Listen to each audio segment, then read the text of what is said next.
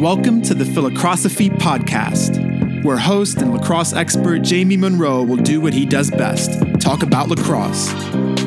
Each episode will provide listeners with education, insights, stories, and lessons about the lacrosse world. We will discuss current events, coaching, philosophies, and college lacrosse recruiting. Now let's get started with your host, Jamie Monroe.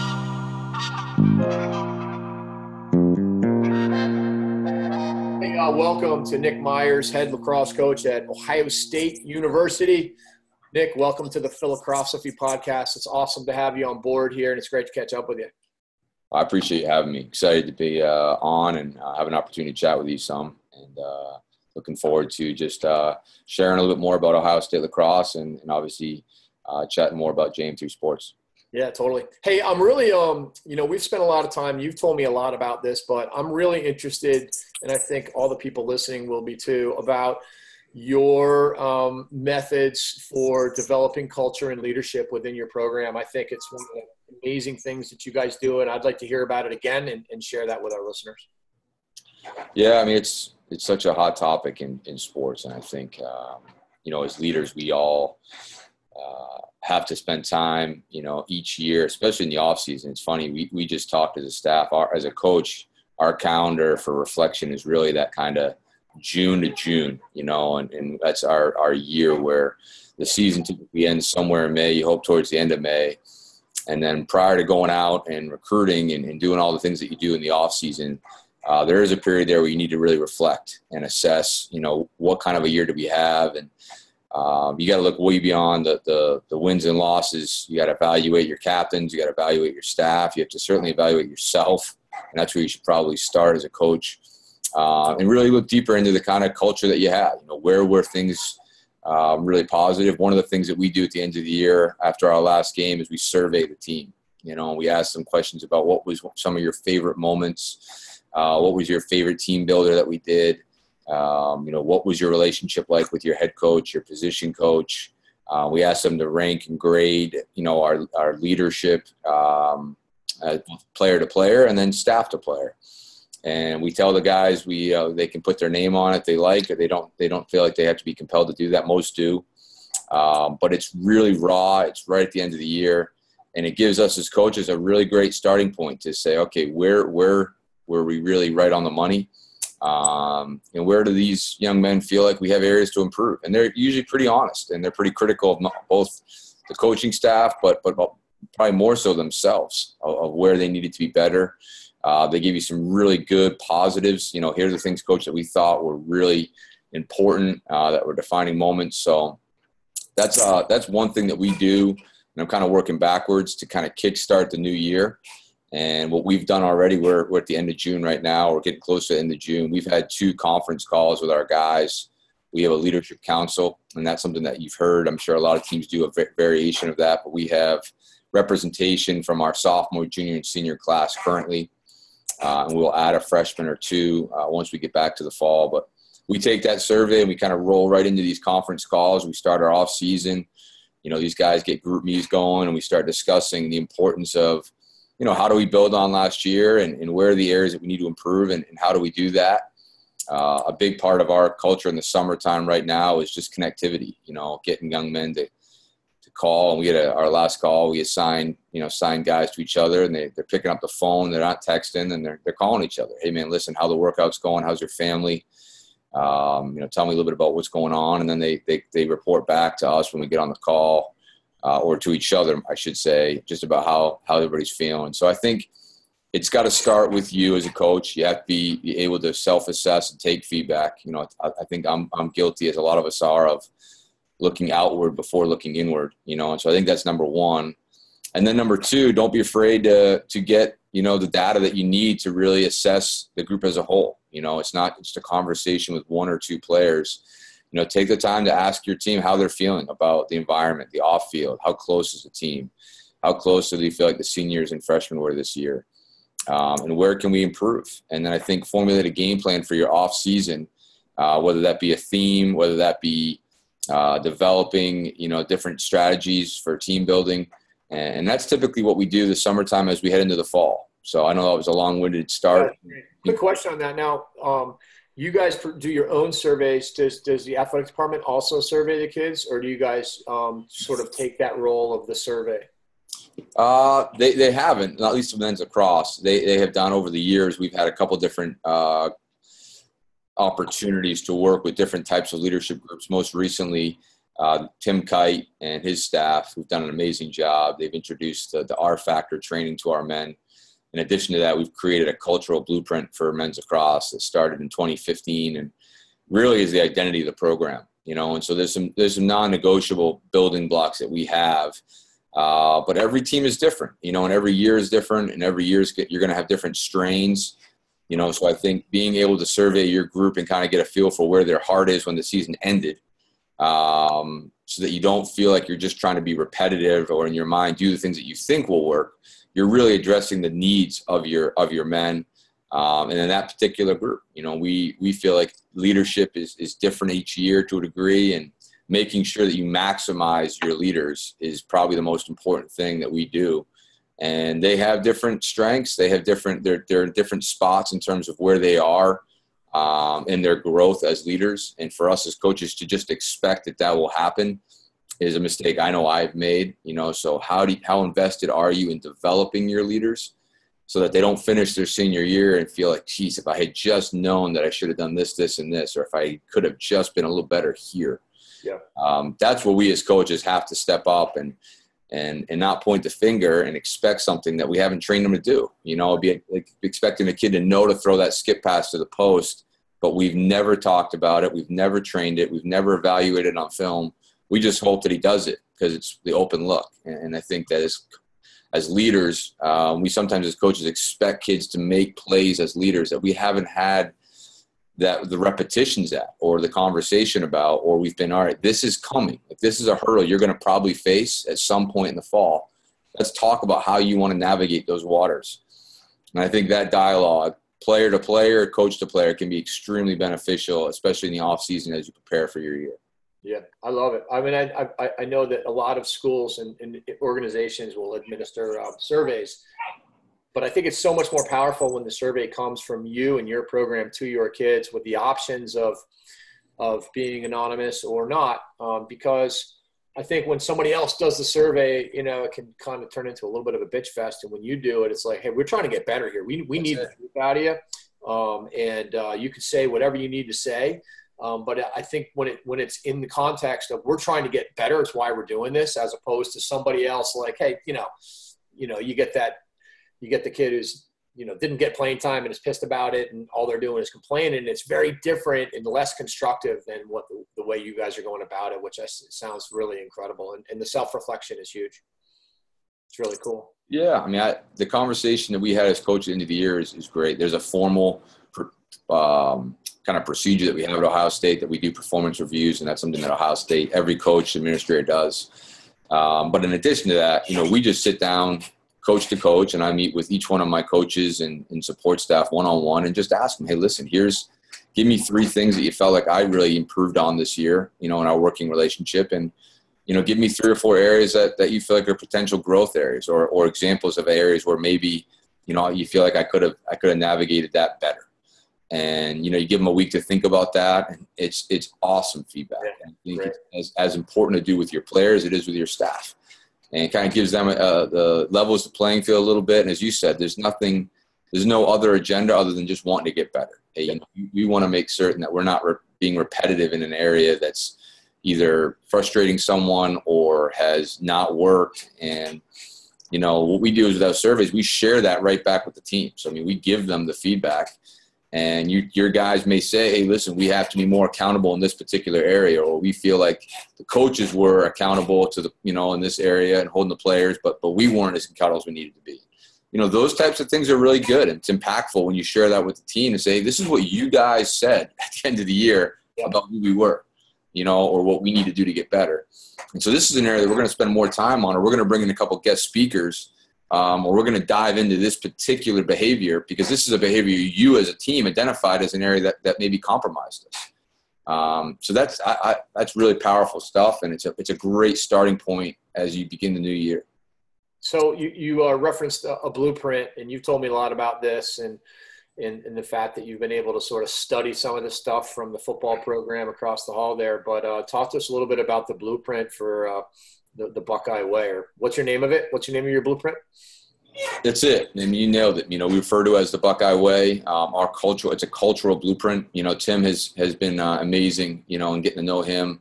I met him through Coach Meyer, and he now has worked with a few different teams at Ohio State. But who again? What's his name? Tim Kite. Yeah, he was a guest speaker this past year at the IMLCA. We were able to get him in, and he addressed the coaches. But he works all over the United States. His son, Brian, they're a great follow for those that are interested in just getting some coaching nuggets. They both do a really nice job on Twitter, both Brian Kite and Tim Kite. They do some podcasts as well, all leadership-based, all cultural building-based. He works with companies all over North America and across the seas for that matter, but calls Columbus home. And to get back to your question of we developed this blueprint, and what it really is he'll come in and he saw our mission statement at the time that we had, and it was very wordy, and he just said, how many players in your team could run that back or would recite that off or know that is really on their heart? And it was a great question. It's something I had developed in 2008, and I felt like really embodied who we were. But it was wordy, and it was more of a poster than a call to action. And so what we worked on was just he and I spent some time together, and then we spent some time with players and some former players and staff about just he wanted to know exactly in my heart, what is the Buckeye Way? When I say that and describe that, what does that really mean? We got on a board and we just started throwing words on there and behaviors and outcomes and all kinds of different kind of really just brainstormed. And we spent a few days, and then ultimately what that brought us to is these three pillars, and we have in our blueprint, your core values at each top, for which us is all in, do your job, we not me. And then under those three, which make them different, because you hear all in all the time, you're, we not me.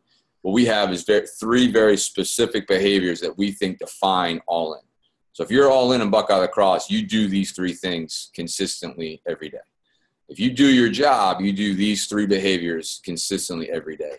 And then at the bottom is an outcome, and those outcomes are ultimately what we're chasing, and so I think that for the men, you'll see our blueprint posted in every room in our facility, our offices, our locker room, it's in our scouts. And what we try to do, and I think we used a very similar blueprint with Team USA, is you're trying to get a team to rally around the chase of the blueprint. It's chasing the best version of you. You hear that a lot in sports, chasing your best, versus chasing an NCAA tournament bid or a Final Four or a Big Ten championship. The chase is us. Our biggest opponent is ourselves. We certainly feel that way, and the blueprint is ultimately what we're going after. And the outcomes will be a result, we feel, of our ability to consistently live that blueprint. So how does this when you think about recruiting, how do you then take the Buckeye Way and apply it to the people that you recruit? It's a great point. We've come up with what we feel like is a grading system that we use for recruits, and we just had this conversation about a week and a half ago, and I'm very fortunate. Coach Ross, as our associate head coach, does an amazing job with player evaluation. Travis Crane, also in year 3 on my staff, both do an outstanding job of evaluating. I think the key for us is that we don't have to evaluate necessarily the same way. We all have a little different lens that we look through. But what are the things that are really important to us that we have to communicate?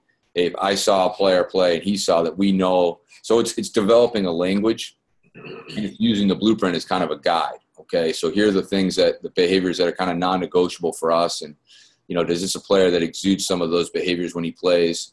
And sometimes you can see that. Sometimes you got to dig a bit deeper.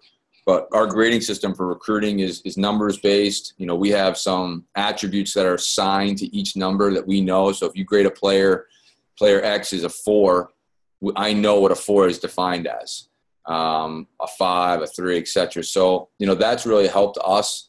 And then there's obviously the note portion of where, okay, if he is a 4, but he has this alert, we're alerted to the fact that this may be a concern with this player, even though he's a 4.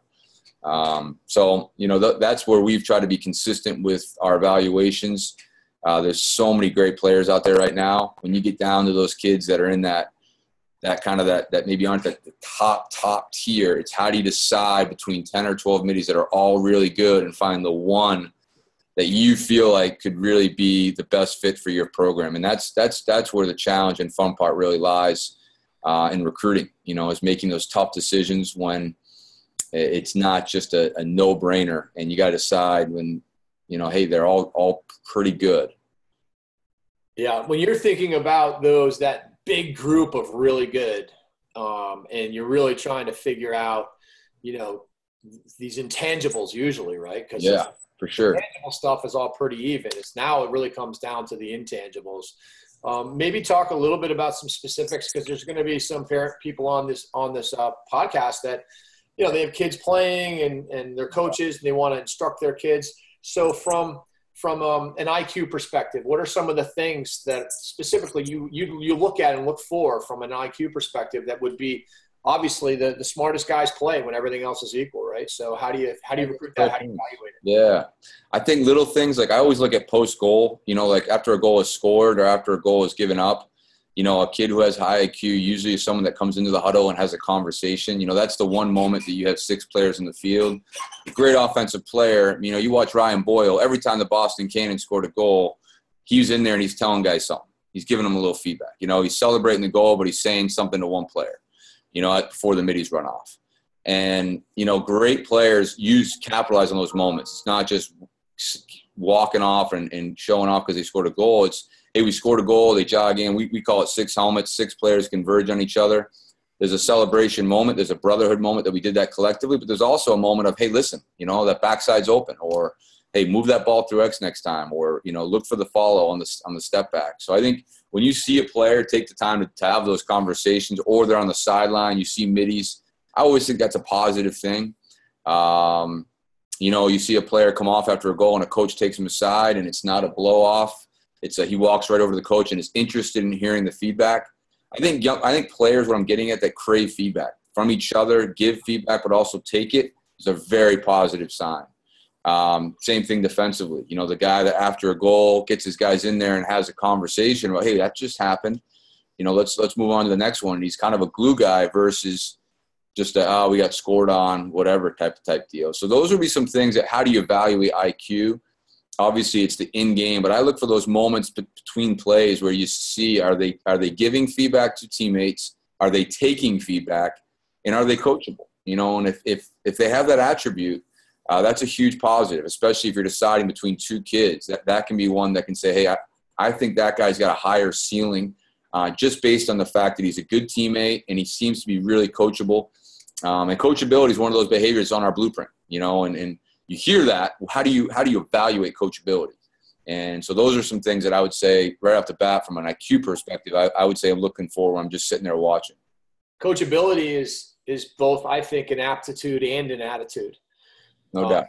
And so the attitude piece refers to, are you engaging, Right. The aptitude piece is, I think, maybe a little harder to figure out, but I do think, evaluate. But I do think the aptitude piece would be the in-game, during play communication that you're listening to. I would think that would have to be one of the best ways. But what are some other ways, or do you agree with that? Or and what would you add to that? No, I think you nailed it. I do. I think you nailed it. I think the other intangibles that we're looking for, like I said, when you get out of that top 5 player in the class, like it's so obvious he's that talented, and obviously there's attributes for those young men as well, and they come with kind of a different set of challenges sometimes when they first arrive, but it's that next pool of talent that you say, okay, is it a non-traditional? Is it a young man from a traditional area? Is it, what kind of coaching has he got? And you start comparing kids to some of the guys that you're looking at. These things we're talking about right now come into play very quickly in terms of what we saw. And, the player IQ, the type of teammate that he is, how the camaraderie he shows, even in a club setting or in a setting where maybe it's a prospect camp and he doesn't know people. We're about to start our prospect camp tomorrow. Got about 150 kids coming out. We're really excited about the group of kids that have signed up. But one of the things I'll look at is how do they perform when they get thrown into a pool of kids and they start playing games, and what kind of juice do they have? What kind of energy do they bring? How excited are they to play with different players, or are they just frustrated? And if a kid doesn't cut through for him, does he yell at him, or does he walk over and say, hey, man, what do you think about clearing through next time I come at you? And they develop chemistry. And I mean, those are things that are huge in respect to kids that just love the games. That when you and I play pickup basketball together, we immediately start talking. We immediately start having a conversation versus a kid that just picks up the ball and just wants to shoot it every time he gets it. Nobody wants to play with that guy. So I think those are some really important things, especially when you have these prospect days and you have opportunities to coach and really look at kids in that respect. Toughness is a little bit different category, but I think that you can't undervalue. I mean, that's to me is such a key piece. These hot days, these summer evaluations, seeing a kid strain, seeing a kid play when he's uncomfortable, getting beat, losing by 5 or 6. What's the compete level look like? How does he handle those moments? I think that the toughness component, both mentally and physically, is a deciding factor for a lot of our evaluations. You'll hear our coaches come back and say, hey, talented player, average to below average compete level. Meaning, yeah, he scored a lot of goals. His talent's clearly there, but doesn't grind, doesn't ride every time, doesn't always compete for loose balls, doesn't always fight to get the middle of the field. And those are things that can be enhanced. But if that's not there from the get-go, that's a harder thing to overcome in some cases. Yeah. So I would say that's another big piece just from an effort, toughness that we look at in addition to the being a great teammate and the player acumen. How about how important is two-handedness for you as opposed to being more of one-handed? You think about, traditionally we've always been told, you got to be two-handed, and certainly there's positions that you probably need to be more two-handed than in other positions. But what's your sort of take on that as you're thinking about developing your strengths to be stronger or working on trying to make your weaknesses stronger? That's a great point. Yeah, we've had some healthy conversation about that. I think Coach Ross, our offensive coordinator, and I probably have a little bit different philosophies, which is, I think, a really good thing. We kind of talk, and I think Coach is one that teaches the fundamentals of our game, especially in the offensive end, as well as anybody out there, and is a big believer in developing your offhand and making certain that you're capable of doing the things with your offhand that you do with your strength. And I don't disagree at all. I think at the same token, I think there's a balance there of if a young man has the ability to, whether it's throw a bat behind the back or a shovel or just, be able to catch kind of here to here versus changing hands. It's kind of a case-by-case situation. I think it's good to develop kids' ability to use their offhand. So that, yes, I certainly believe that. But I think in putting your 6 best offensive players in the field, we're a team that's traditionally had at least 1, if not 2, over the past 10 years, Canadians starting an attack.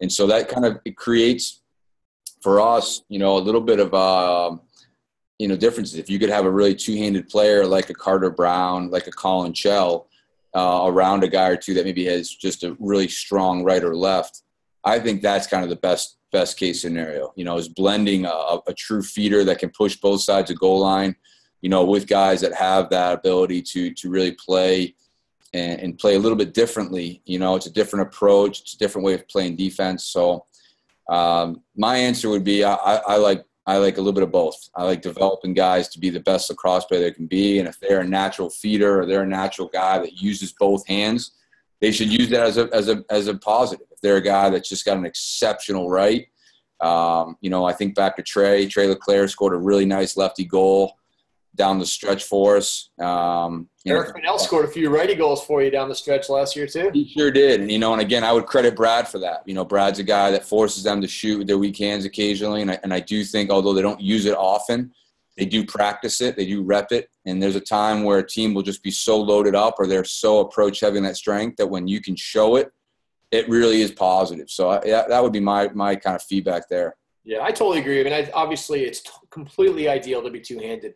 I think, to me, the issue with trying to teach kids to be two-handed is that sometimes it gets over-taught to the extent that they don't really know how to get their strong hand. And I think that the thing with the Canadians is that they become such amazing experts at getting their strong hand every time that lefty could get over the top of your lefty or underneath your lefty or step back lefty. And that level of to me, that's a level of IQ that sometimes gets lost with the traditional, you need to go down this side right-handed and this side left-handed. Yeah, I agree. Cool. So let's chat a little bit about player. I'm so into player development. I really feel like the X's and the O's part of the game is like a really fun part of the game for everybody, and I'm sure for you. And I love chatting with you about X's and O's any day of the week. But I really do think that it really boils down to passing and catching, and these really basic fundamentals of player development.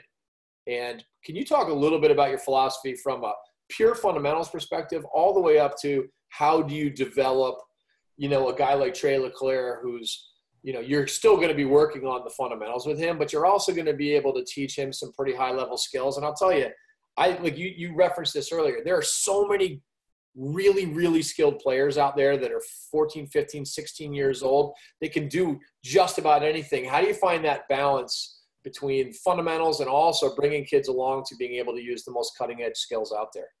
Yeah. Like twisters or whatever. Yeah.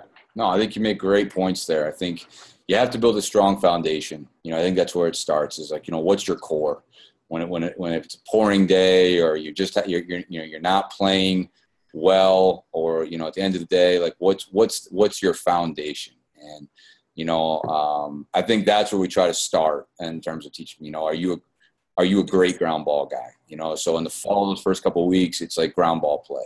We got to be great at sideline, ground balls away, crowded ground balls, escapes, and that's attack. That's D, that's everybody, and so like developing a player, as you said, I think starts by being able to bend, by being able to get low to the ground and your compete level on ground balls. I think that's a great foundation for your team. If you're coaching a team to say, hey, this isn't an attack thing. This isn't a goalie thing. This is a developing thing that we have to practice. We want to be better at ground balls. We don't ever spend any time on it. We just expect our kids on game day to be great at it. So we'll spend a lot of our first couple weeks when we first introduce it, and it's just ground ball play. It's different stations. It's different drills. It's getting kids to bend and really be explosive. Some of those have no contact, and you build in some contact. You start building in a stick work component. Whether that's a mirror, 2-pass shot, getting the ball off the ground, communicating. And that's really our building block. But we start there.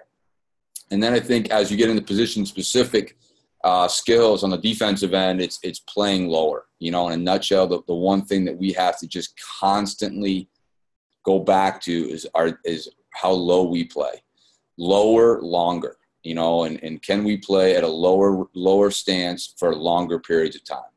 And that's one of our biggest challenges. And again, that's a foundational piece for the defensive end.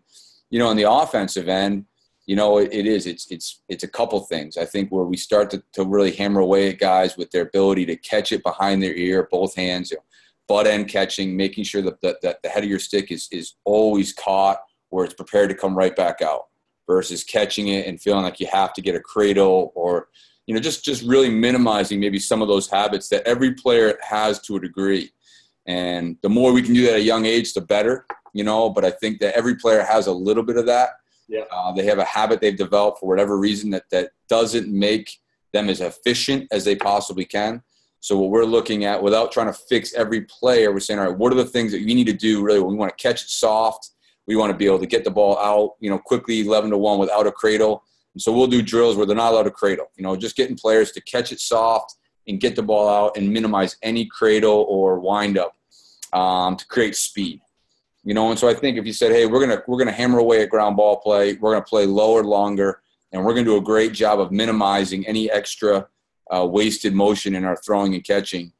And you did a 3-week, training period on those things. I think you'd find that that's a really strong foundation to build on in terms of your high level skills, your shooting, your dodging, your crossfield passing, et cetera, to say, hey, we catch it soft. We get the ball out of our sticks quickly, and we attack ground balls, and defensively we play well. I mean, those are some really core things. So awesome. Now you've got young kids. Do you mind telling us a little bit about your thoughts about your boys and what you're trying to teach them a love of sports and probably not just lacrosse, but just big picture, there's going to be a lot of people, I hope, listening to this podcast that have young kids and they want to know what to do. And I think that you've got so much experience. Most Division I head coaches and assistant coaches do. Most other people don't. They just plug into the youth sports machine and hope that it works out for them. What are some of the things you're trying to do to give your kids the best chance for a love of the game, from growth from the game, and to eventually, be good at the game? Yeah, well, I appreciate the question, and I think I'm very fortunate. I have a son who just turned 8, and a 5-year-old at home, 2 boys. And one of the things that I've really latched on to in the last year is something that you shared with me, and that was just how important the driveway is. And we live on a street where we have a bunch of boys, and I left this morning at 7:30, and Mason was out. He's my older son. He was out playing street hockey in the driveway before I pulled out in the morning. So, we just try to create an environment in our house where the driveway is it's a special place. I mean, it's not a place that has a lot of rules. It has some framework of things that we know are, it's a no whine zone. You hit a single, you hit a push-up if there's whining. Guys know that. My kids that come over know that. But, it's a space that's safe, that's fun, that's enjoyable. Kids are hopping in and out of goal. Sometimes they're playing games. Sometimes they're just messing around. Somebody's biking, somebody's street hockey, somebody's hitting the throwback. Sometimes it turns into Foursquare, or you never know where it's going to go. But I think that's a great place to start, is just creating a space where your kids want to get outside. They want to pick, I have a big bucket of just hockey sticks, lacrosse sticks, football, so they know they can grab anything they want. And Dad will go out there and we'll get after it a little bit. Then it becomes, when you are throwing a football, do you provide a skills cue or not? Are you letting your son throw the football like this, or are you reminding him hey, you got to remember, you got to reach back when you throw? And there's just a little bit of coaching in there so that there's some skill cues. So when they are repetitioning something like throwing, they're doing it the right way, and they pick up a stick for the first time and they start throwing like this. Well, if they repetition throwing like this over and over and over again, and they never put their arms away from their body, they're going to get really good at that, and that's all they'll know. And so I think those first few moments that you have with your son, whether it's hockey or football or lacrosse, to just give them a thought or two, not a lot, just 1 or 2 things to get them started, to get those quality reps at a young age. So when they are repetitioning it, they're doing it the right way, And then I think probably the most important piece I would say I would share, then again, this is something I've learned from others, yourself included, would just be, how do you define success? So your son's playing, whether it's baseball, lacrosse, hockey, and he's in that 2nd grade to 5th grade threshold. Mason's a flag football guy. He played basketball, played lacrosse this spring. Is how what is success for him? And him and I will talk about game ends. Hey, were you a good teammate? Did you say thanks to your coach? Did you encourage guys when they scored a goal? Did you pat some guys in the back? Our strength coach at Ohio State loves to say, you got to dap your teammates up. So that's a big thing. I always tell Mason, how many daps did you get? And that's just high-fiving kids, fist-pounding kids. So he knows that a great day is getting a ton of daps on his teammates and saying, thanks, coach. And did you play hard? Did you have fun? Did you compete? Did you fly around? And those are the things that we talk about. Those are the conversations that him and I will have. I'll ask him about those 2 things. And it's a fun dialogue to kind of hear from an 8-year-old's perspective whether or not he thought he competed, and was he a great teammate? And, and we don't talk about a drop pass. We don't talk about a goal. We don't talk about the score. And just trying to get him in a mindset of like, hey, a great day is a day where I played hard, I took care of my brothers, and I was thankful. And if we can consistently do that at a young age, I think you foster a passion and a love that can develop that competitiveness as time goes on. That's awesome. You are a student of the game. I'm a student of the game. We really became friends over the years, not just competing against each other, but actually like talking lacrosse a lot. I've got this coaches training program that I've put together, and I'm going to send you access to it. But talk to us a little bit about how you, try to like refine your craft. How do you get better? What are the things that you're doing as a Division I head coach to continue to learn? And then I want to take that and teach it back to the coaches in my coaches training program. But if you don't mind talking a little bit about that, it'd be awesome. Yeah, I think there's obviously a ton of growth that's needed, and I think that as I said, this is a month where June it's a great time to really assess your year as a coach. How did I do in the off season? How did I do in season? How did I do in all these different aspects? And a head coach, it's not just there's so much that goes into it. It's the offense, it's the defense, it's the strategy, but more importantly, it's did I maximize the people that I was able to be associated with, my coaching staff, my seniors, that I created an environment that was really special and that was very positive. But you want to get the most out of your group. And I think that's always where I look. At the same time, success for me would be being a great husband and a great father as well as a coach. And you have to look at all three pillars and say, all right, where is there growth? And there's always growth in all three. What do I do? I mean, things that I try to do is I try to read. I try to find different, mentors that I really respect and follow up with them, chat with them, ask them about their year, say, all right, where did you feel like you grew this year? Or what are some areas when you were struggling with this that you did to get better at managing people or developing people?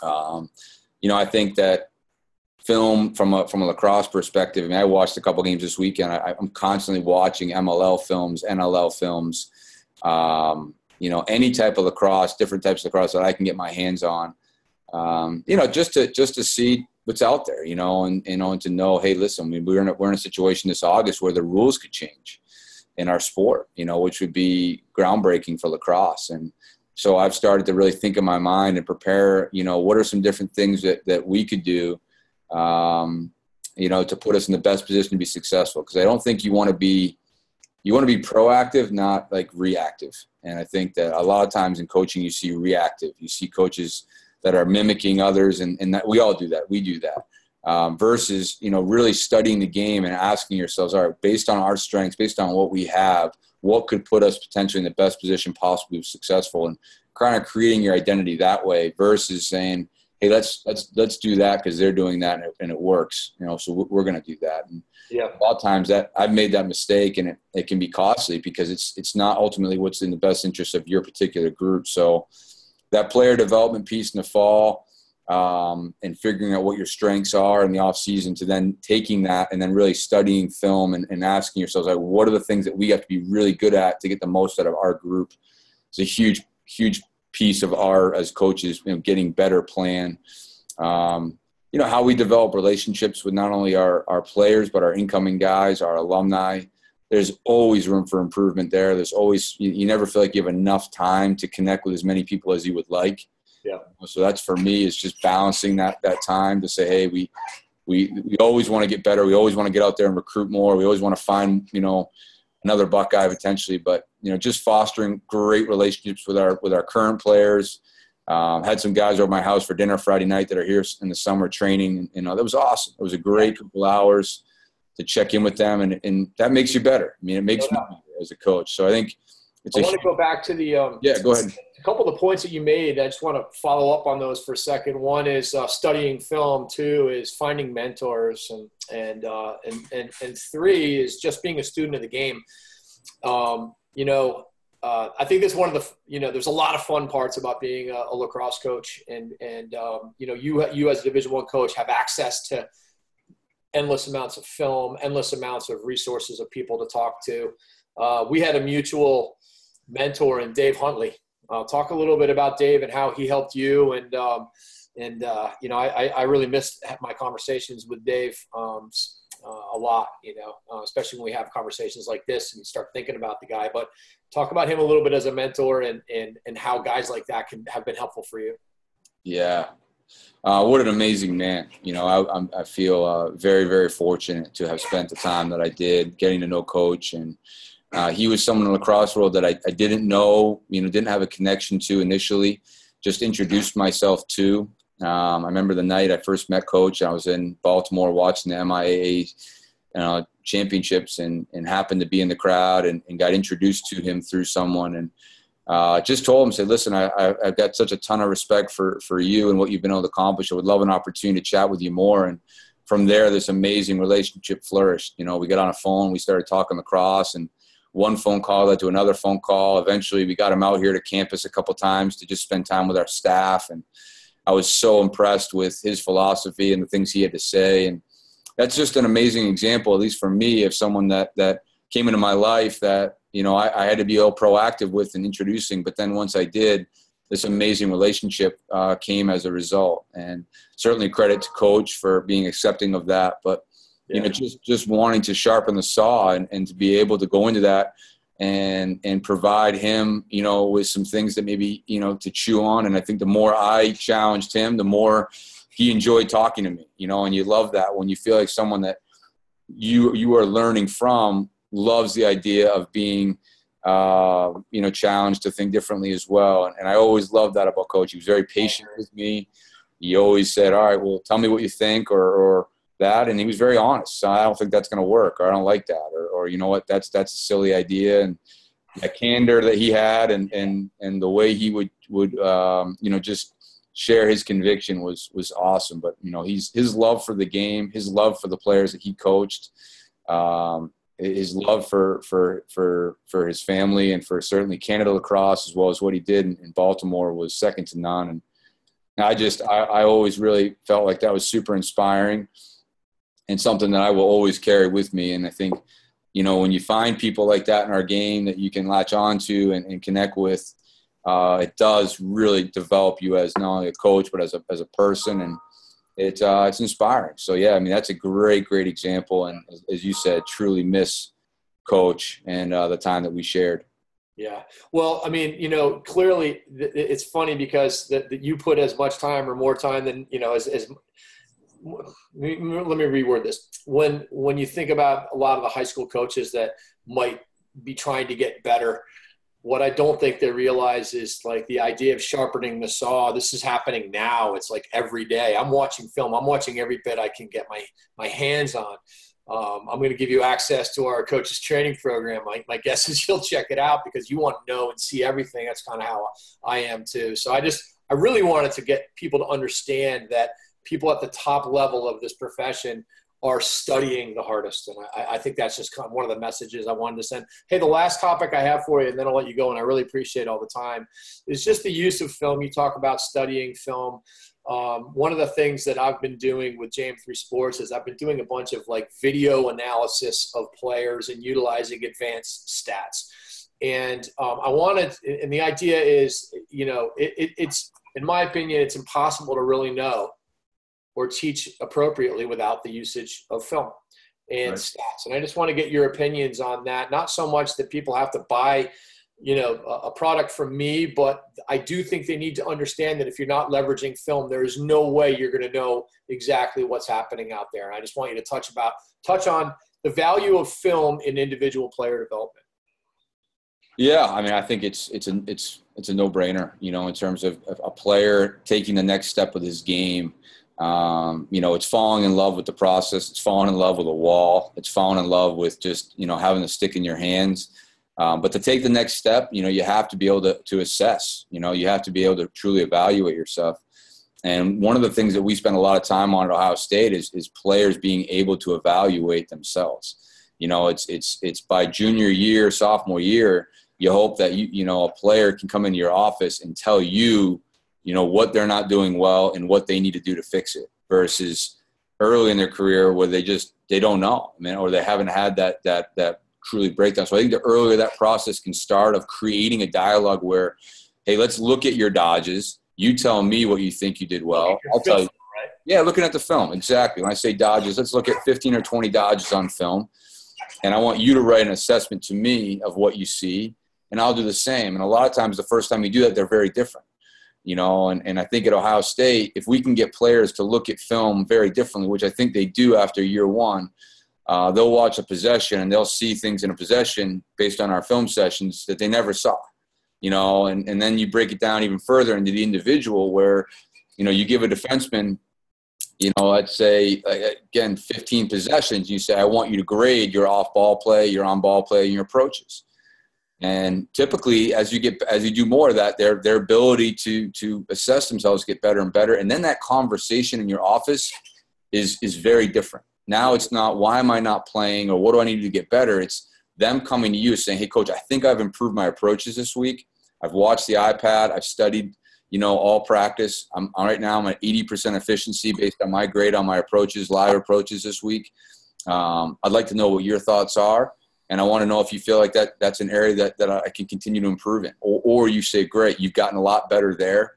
Let's make a point of emphasis on your slide and recoveries, or, your ability to, communicate with teammates indirectly, better. So I just think that's the dialogue that we as coaches always want to have with our players versus, why am I playing? Why am I not? Or I want to be an All-American. How do I do it? Well, let's look at the film. Let's study your game. And let's figure out what you're doing really well, how we make that better, and how do we develop some of these gaps that maybe you have in your game that we need to attack. And I think the more they come to you with that, and the more you can teach them, and the only way you can do that is by doing it for them initially. You have to take them through that journey and coach them on how to evaluate through film. And I think what you have done here is a great example of that. It's a great segue for a player who's learning, hey, how do I assess myself? How do I look at film and get feedback? How do I take a player evaluation and say, wow, I thought I was pretty good and I'm not scoring very well in these areas? And, it's not a bad thing. That's a really good thing, Yeah. I mean, you gave amazing examples defensively, as far as approaches, on-ball play and off-ball play. What are some of the things that you're evaluating on the offensive side when if you're going to sit somebody down with film, you're looking at their dodges, their feeds, their off-ball movement? Absolutely. Yeah. I mean, I think you nailed it. And their ability to get to the middle of the field, their ability to carry, can you create offense? Are you a guy that's scoring points, but only when the ball is hitting your stick and unsettled? Meaning we have to create an unsettled situation for you, whether that's drawing a slide or it's transition. And that's the only time you're effective. And that's great. You get a great stick, great skills, but you're not capable of creating any offense, And so there's guys that create offense. There's guys that are great in unsettled offense. There's guys that are great at both. There's guys that, to specific things that we look for is like, are you carrying a double? Are you creating a double? Are you a good communicator in terms of being in the right spots in the offense? Are you a guy that's outside their restraining box when we're drawing a double at 5 yards? Like, that's bad, And so it's off ball play. It's, I think your ability, I think communication is a very underrated thing in offense. I truly believe to have great offense, you have to have a good voice. You have to be able to talk to teammates.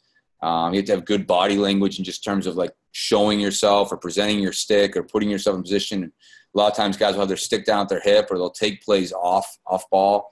That's a big thing for us offensively. It just takes time. You have to be a real stickler on it. Coach it. Kids don't love it necessarily to repetition and work on off ball plays. So you got to create shooting drills. You got to create opportunities where they can really grade themselves out and be tough on each other in terms of their ability to communicate and talk. But yeah, I mean, that list is lengthy, as far as the core, I think it's the type of shooter that they are, their ability to dodge and draw two, and their ability to make people around them better, and I think if you can look at those three things and study the film, that's a great place to start. And then obviously those intangibles we talked about, the toughness plays, the ground ball plays, the end lines, those have to be there. Hey, Nick, great stuff. I really appreciate your time, all of your insights. Fantastic. Wish you the best of luck. Come on up to Niagara Lake, Ontario. Maybe we can get Mason playing a little pickup games with us. Come watch the St. Catharines game or something, and we'll watch some Junior A box. That sounds great, Coach. I appreciate you having me on. Thanks for everything. Thanks, Nick. Take care. Bye-bye. Hey, it was so great having Nick Myers on. It's so obvious that he is as dialed in to the process of being a great coach as anybody out there. His commitment to making himself better, to teach his players everything from leadership and character all the way through to, how to be great lacrosse players is really awesome. It's really cool to listen to him talking about his sons and talking about recruiting, talking about evaluation, the power of video. I was asking him a lot of these questions because I'm really interested, and he and I have spent a lot of time over the years talking about all of these topics, and it was fantastic. So thanks everybody for coming on the Phil Lacrossophy podcast. I hope you got a lot out of this, and we'll catch you next time.